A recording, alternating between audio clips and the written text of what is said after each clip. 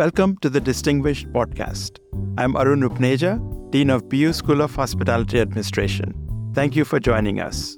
Here we skip the small talk and get right into the top-of-mind topics in the world of hospitality, including, and certainly not limited to, inflation, recruiting and retaining talent, the need to increase diversity, equity and inclusion, wellness and well-being of our team and our guests, climate action, and the impact of robotics and AI on the future of hospitality. And that's just to name a few. On this show, you'll hear from executives, general managers, founders, and investors who live and breathe hospitality. The distinguished guests on this podcast represent all areas of our industry, from hotels and restaurants to entertainment and sporting venues, and of course, a favorite pastime for many of us, shopping. Because, to put it simply, hospitality is at play in most parts of our lives and livelihood. You can subscribe to this series wherever you find your favorite podcasts. Thank you for listening. Today, our guest is Ian Carter, chairman of Watches of Switzerland Group, the world's leading retailer of luxury watch brands. He's also the owner and partner of the exclusive automotive group of Washington, D.C., dealers of the cars that I want to drive, Aston Martin, Bentley, and Karma luxury vehicles. And very important to us here at Boston University School of Hospitality Administration, Ian is the chair of our advisory board. Welcome, Ian, to the Distinguished Podcast. Thank you, Arun. Pleasure to be here. First question, and most important, what watch are you wearing right now? What's the story behind your choice of this watch? So today I'm wearing a Audemars Piguet Royal Oak. If you don't know anything about watches, it's a chronograph, meaning it's got lots of little buttons on it and other little dials that tell you how fast you're going, seconds broken down into tenths of a second, but it's a mechanical watch. It's beautifully built. I've actually been to Switzerland and see where they're made. It's a family-owned business, Audemars. Up in the lakes. Interestingly, it has a fabulous hotel there, which the family built. If you look at it online, it's worth taking a look. It's the Audemars Piguet Hotel. They also have a museum, but it's a beautiful representation of technology quality, I would say, and that was the reason I chose the watch. So you want all sorts of data, like a smartwatch, maybe? Interestingly, I actually chose to wear an Oura ring, if you're familiar with the Oura ring, which gives me technology and information based upon my quality of sleep, for example, my average heart rate during the day, etc. So it performs many of the similar functions as a smartwatch, or even your iPhone. If you walk with your iPhone, obviously you can measure your steps during a day, etc. But I think what we found in the watch industry, at least, is that there is a desire and need and demand for high quality traditional timepieces. And there's a whole market which is often overlapping, which is for technology. And they both go hand in hand. So with the Oura ring and this show watch, the way you describe it, so you can have it both ways. You can have all your data as well as you can have a nice watch that you're wearing on your wrist. Yeah. I mean, I think so. I think many people treat a traditional timepiece, a high-quality traditional timepiece, as a piece of jewelry. It's as much a piece of jewelry as it is, a piece of equipment to tell the time. And it makes a statement, whatever that statement might be. If you have a Tag Heuer Carrera watch, which has got its origins, in relationship with Porsche, that tells you something about the person that wears it. Maybe have an interest in motorsport. Or if you have an Omega watch, which was the watch that went to the moon, that tells you a little bit about, the technology that was involved in that time in a mechanical watch with incredible accuracy. So I think, there are occasions where watches for men and women are considered really more a statement and a fashion statement or a jewelry statement. That's an excellent way to describe it, Ian, since all watches tell the same time. So I want to move to the retail experience. So I want to walk into a store to buy an expensive watch, maybe, multiple thousands of dollars, 30, 40,000. But I have to stand in line behind 20 people who have no interest in buying anything. Now, our society demands that you treat everyone nicely and fairly. So how do you balance treating everyone fairly with your need to make money as a retailer? So it's a really interesting question, and there are a number of ways to address it. One of which is the technological way, which is that multiple shoppers now of all ages do a lot of research online, right? So your online presence is hugely important, not just from a purchase decision perspective, but more from a research perspective. So we spent, both in the companies that I've been most closely involved with, Burberry, and now with Watches of Switzerland, we spent a lot of money on online presence, as much as anything to allow comparison, to allow real pre-decision-making work to be done. There's a selfishness to that. That allows work that would have been done in the bricks and mortar to be done prior to entering the premises. Secondly, I think what we've tried to do, and this is a little bit more difficult, but you try, in essence, to, as you said, be as welcoming as possible to everyone. And at the same time, try and ensure that you're getting to everyone that happens to be in the store. Particularly in Watches of Switzerland, we have a whole program which was actually interestingly defined by our relationship in the hospitality industry. We worked actually with Ritz-Carlton in this case to develop a program called Xenia. And Xenia is all about the way our associates interact with customers. And in some parts, it might be as simple as saying, welcome to our store. I'm just busy helping another client at the moment. Please feel free to browse. This is the various areas of the store. If you're interested, work clockwise and you'll see what's available, and we'll get to you, we'll come back to you as soon as possible. So there's kind of some training that goes into this, as well as the natural instinct to try and want to help everybody. And it's interesting because what we've tried to do in every acquisition we have made, and as you mentioned at the start, we're the largest retailer in the world that sells luxury timepieces by, a long way, is every acquisition that we've made, we've tried to make our stores be more welcoming. So we actually want the problem of having people coming in, number one. And number two, we've seen this emergence of hospitality being an integral part of a luxury shopping experience. And what I mean by that is if you were to go, for example, since we're here in the US, to our Watches of Switzerland store in Soho or our Watches of Switzerland store at Hudson Yards, we have a bar. We have a coffee bar, and we have a full champagne bar, and we have, in the case of Soho, a full mixologist working downstairs in our bar. Because what we like to do is have people come in and browse and stay a while, understand the history of watches, understand some of the background of how they're manufactured. For example, if you take a Patek Philippe watch, which is highly, highly technically put together by craftsmen, it's a story worth hearing, and we want you to linger and understand and talk to our associates. And when we want you to celebrate, if you make a purchase, what better way to celebrate making a purchase of, say, for example, a luxury watch, than having a coffee or a glass of champagne or whatever it may be with one of your loved ones who happen to be in the store. So it's not an easy thing to manage, but what we have tried to do through the use of technology is take some of the basic questions that would have occurred in store in the past and make sure they're workable online before you get in. So that includes much more the use of videos, for example, and actually having influencers talk about our products, so it's not just us. So I think that's a very good point, and perhaps you'll agree with me when I say that luxury watches would not be perhaps an impulse buy, like a piece of cloth or something that you would buy at a Burberry store. Yeah, I mean, interestingly, however, Burberry, in luxury, you tend to look at average unit value or retail sale value per unit, and often with luxury manufacturers of clothing and or small leather goods, there is actually quite a low entry point. You can go into a Gucci store, for example, and buy a key fob or buy a belt. That's a relatively low AUV value at sale. But then you can work up to a Birkin bag in Hermes and it'll be $50,000.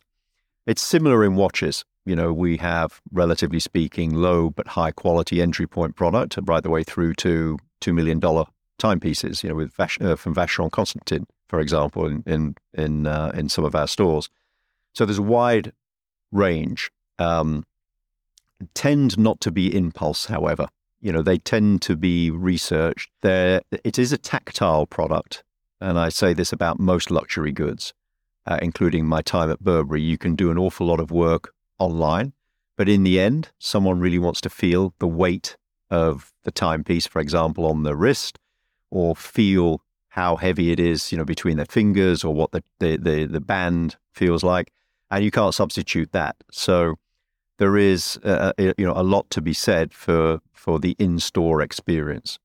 Is it also fair to say that people who are just browsing, at some point they might be customers later on? Because who wants to go spend an afternoon browsing in a watch store if some part of their mind is saying, yeah, I do want to buy this at some point?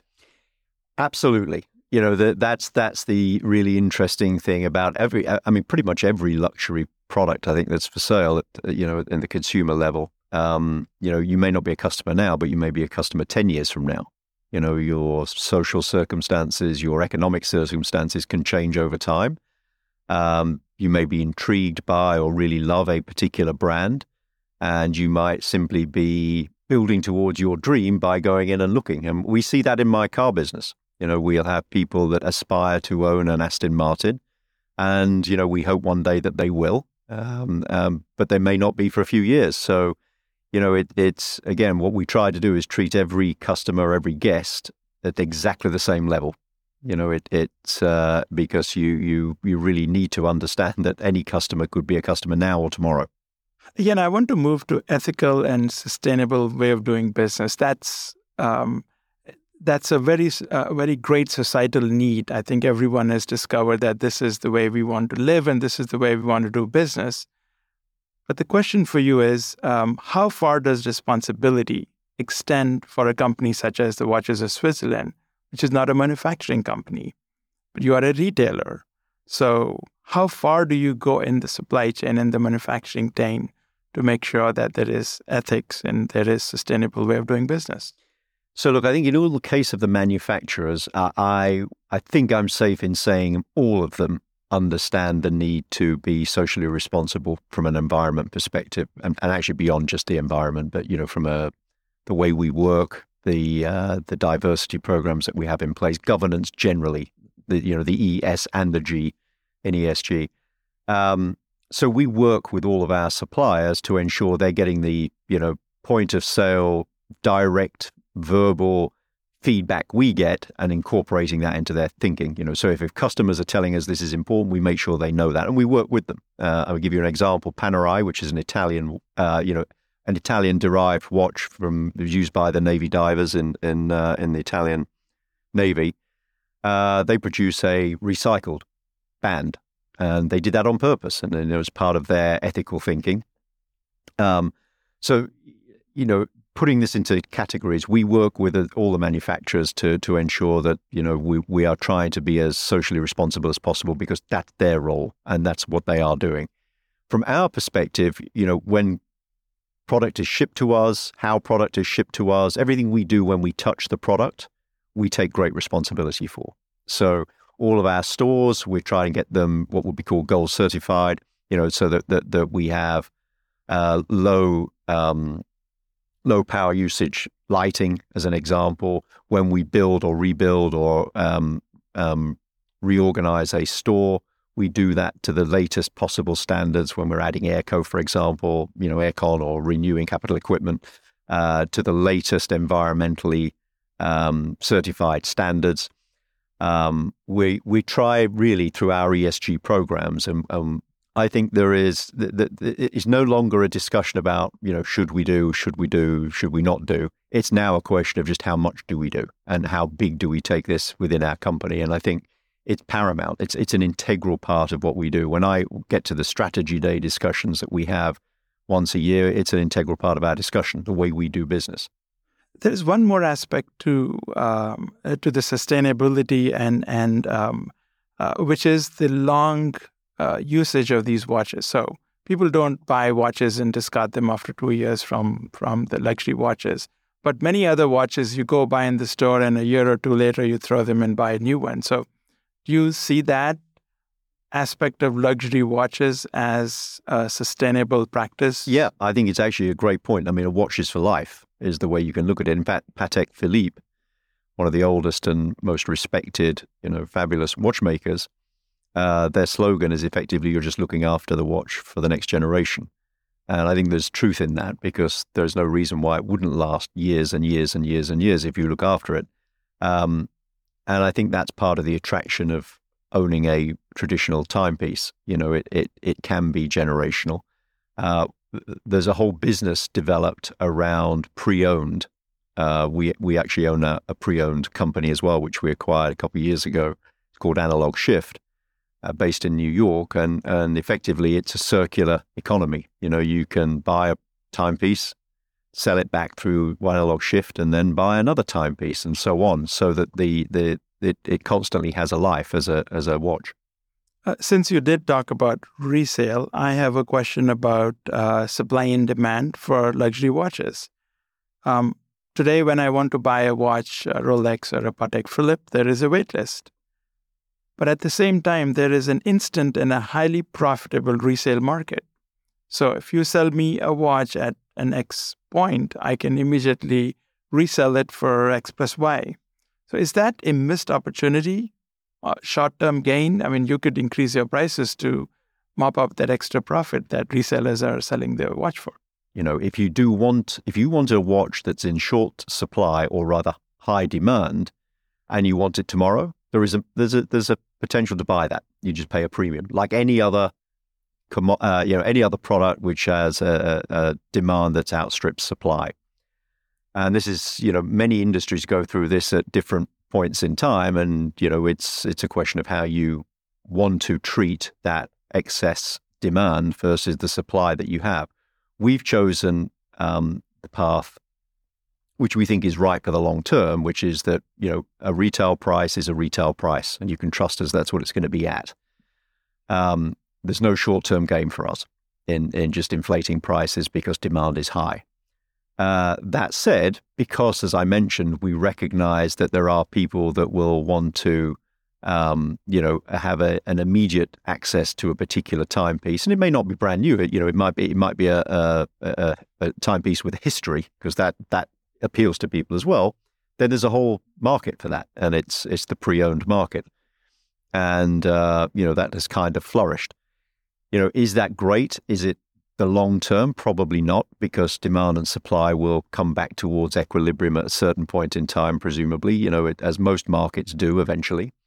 But, I always refer to other fabulous luxury brands that are constantly in short supply. Ferrari, where literally you need to go on a wait list. And if you get on the wait list, you're going to have to buy an awful lot of extras to be able to buy a Ferrari on that car. You can't just buy a basic one.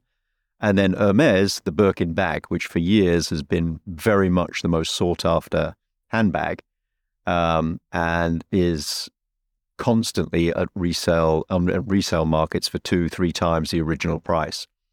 And you could argue that that's actually the mark of true luxury, where demand is always higher than supply. They got it right. The equation's right.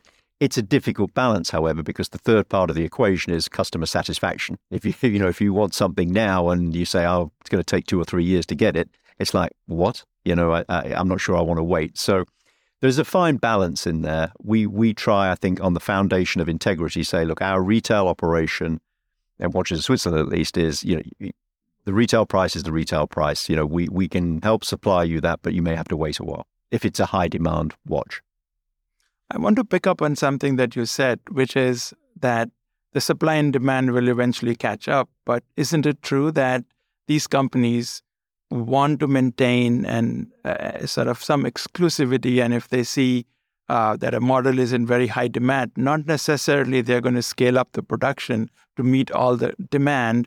They're going to keep the production constant. So there is some element of the resale market. I think that's true, yeah. But what I meant was in a more general sense. But I think if you go down to model levels, for example, it would be the same in cars. There's a degree of exclusivity which is evident in wait lists. That's the point, kind of thing. It's, if it was available to everyone, it wouldn't be as exclusive. Even if you can afford to buy whatever the particular product is you're looking at. So there will always be an element, I think, of demand being a bit higher than supply. But in certain products right now, not just in watches, by the way, but in certain other segments, the demand has become higher than supply because of some really crazy things that happened during, the tragedy of COVID, meaning that supply chain was adversely affected. And so whilst demand came back quickly, supply just couldn't keep up. I think that gap will start to close a little bit over time, whether it's in cars or, timepieces or other particular products. But I think you're right. Yes. I mean, there's an exclusivity around Ferrari where the gap will always be, there's going to be more demand than supply, as an example. Do you see any movement towards building smart elements within these traditional luxury watches? Yeah, I mean, it's interesting. You might define smart different to me, and I might define it different to my daughter, but right. I would argue that there are some incredible, at the time, innovations that were built in traditional timepieces, where there was alarms built into very thin wristwatches, that kind of thing, a perpetual calendar that's, not just date, but year, that actually calculates leap years mechanically, so you don't need to change it. Those sorts of things. But I think if you look at it more kind of like on the true technologies I think you're referring to, which is more like, measuring my heartbeat or measuring my steps, as well as looking traditional, to an extent that exists now. If you, as an example, look at Tag Heuer, they have watches and timepieces now that, a little bit like an Apple Watch, you can change the look of the face to the requirement that you might have given any particular occasion. But they've also looked very much at their design of the case, physically what it looks like, to look more like a traditional watch and less like what an Apple Watch might look like. And introduced, as Apple have done, more interesting strap types, etc. Apple has some kind of partnership with Hermes, for example, where they have the Hermes strap. So, I think those things are kind of naturally evolving, and there's some overlap for sure. The more technically based luxury Swiss watch manufacturers do have that element of technology built in a smart, again, inverted commas, a smart way. One of the beauties of the timepiece is that it can be considered timeless. And that's one of the beauties of something like a really high quality, high value luxury timepiece, is that there is a degree of timelessness to it. And that's actually what people look for. Ian, for a little fun, we wrap up this edition with a speed round to take you on a few hot topics. The idea is for you to respond with one word to these prompts. Just say the word that comes to mind first. Queen Elizabeth. Ooh, superstar. Ron DeSantis. Polarizing. The School of Hospitality at Boston University. Fabulous. Thank you. That was amazing. Thank you. And thank you everyone for joining us today. Special thanks to the team who produces this podcast, Mara Littman, Andy Halleck, and the entire team at Boston University School of Hospitality Administration. To keep up with distinguished podcasts, be sure to subscribe wherever you listen to your favorite podcast. You can also learn more about our undergraduate and graduate programs at Boston University School of Hospitality Administration by visiting bu.edu/hospitality.